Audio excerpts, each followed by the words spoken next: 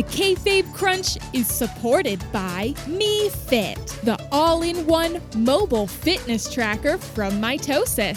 Simply download the MeFit app from our Dropbox and begin entering your height, weight, and social security number. Track daily, weekly, and monthly goals across 7012 easy-to-read graphs. MeFit. Healthy living made simple-ish. The Kayfabe Crunch, Fall, and News. Good news!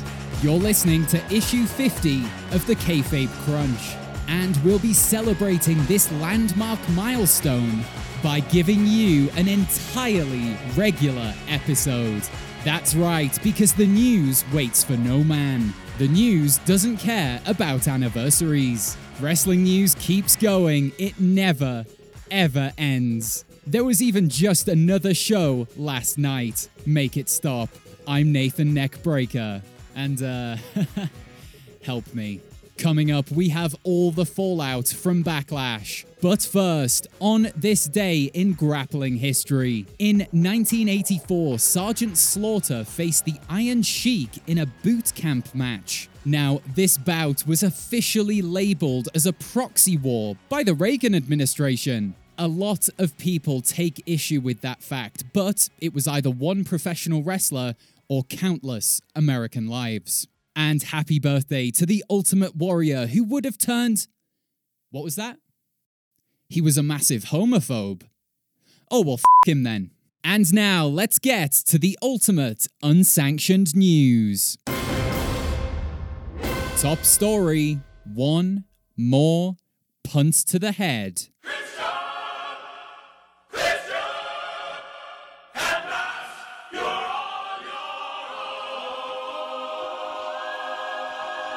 Or so he thought. Randy Orton opened Raw by bragging about his victory over Edge. Having put one legend to rest, Orton suggested he may return to his former profession of legend killing, as he feels a fresh fire reigniting in his gut.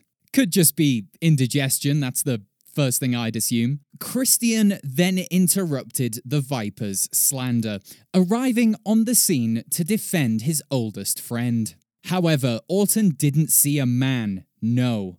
He saw an opportunity. An opportunity to satisfy his lust for legends. Orton made Christian the offer of one more match, which Christian refused due to his medical history. But Orton then sprinkled a little pepper on the situation by making the suggestion it could be unsanctioned. Because we all know from recent history that unsanctioned matches are less of a risk to your physical health than a standard bell-to-bell. We all remember the safe Omega Moxley match and that extremely safe Gargano-Ciampa match.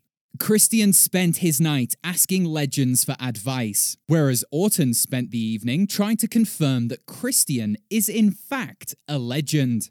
Just like a vegan who's trying to ensure their food is plant-based before tucking in. Ultimately, Christian decided to defend Edge's honor by facing Orton in an unsanctioned main event. However, Ric Flair interrupted. He tried to stop Christian, but instead delivered a low blow to Captain Charisma, leaving him vulnerable to a vicious punt kick. 1, 2, 3, Christian's return is over. Now, why Orton stood by and allowed this to happen is quite frankly beyond me. Sure, he and Flair are old stable buddies, in that they used to muck out stables together in the summertime, but Flair is also a juicier legend than Christian. Sorry, Christian, but you get it. If this desire to murder legends has arisen in Orton once more, then why not go for the bigger catch? Until we see evidence that proves otherwise, it appears this isn't about legend killing at all. You see, Edge and Christian have something in common. They're both Canadian. A hate crime is defined as a crime, typically one involving violence, that is motivated by prejudice on the basis of religion, sexual orientation, or race. Is Canadian a race? Let's go with it. Admit it, Randy. This isn't about legends. You just hate Canada. And now it's time for your fast count, the in-ring camera angles of news. Rollins tries to recruit Dominic Mysterio for his, checks notes, gang of handsome young boys. As a precautionary measure, Humberto Carrillo, Mansoor, and Angel Garza have been taken into protective custody. Key merger takes place to form the Viking Profits. Street Raiders was also considered for the team's branding, but was considered too real for the current socio-political climate. Bobby Lashley and Lana to divorce. And by passing the 5-month mark, they managed to increase the average time of celebrity marriages. The Big Show returns to help fight off an army of ninjas. Really? However, he didn't manage to get his hands on the big ninja. And that happened. Bayley accepts a challenge from the Iconics for next Monday, meaning 3 title defenses in 8 days for the dominant duo. So when Cody talks about cutting a schedule like no other, he falls short of the WWE Women's Tag Team Champions. R-Truth holds on to his 24/7 championship by escaping an army of ninjas. Okay, I actually missed Raw this week. If someone's playing a trick in the auto queue, I won't be happy. MVP offers his services to Apollo Crews. Sources say Crews immediately called his wife to make sure everything was okay. Ninjas? Okay. It's obviously a joke you're playing on me, so I'm out. And that's your fast count. You've been counted out. These stripes still mean something. On Sunday night, we witnessed what was billed as the greatest wrestling match ever. But was it really? Joining me now via wires and is wrestling journalist and amateur skydiver Chris Litmus. Chris, was this the greatest wrestling match ever? Well, it's too soon to say, really. It's your job to say, Chris. The people need to know. They're counting on your expert analysis, so give them something. Okay. We can say with certainty that it was the best match at Backlash. And if we extrapolate from that data, we can make the argument it was the best match of last week. Go on.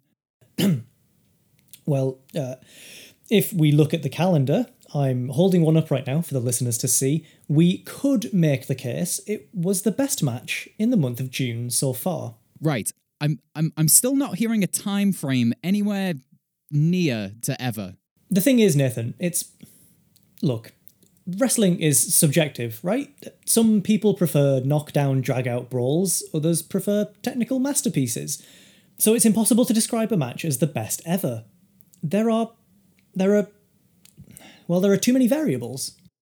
So you're calling Vince McMahon a liar? Yes. Well, no.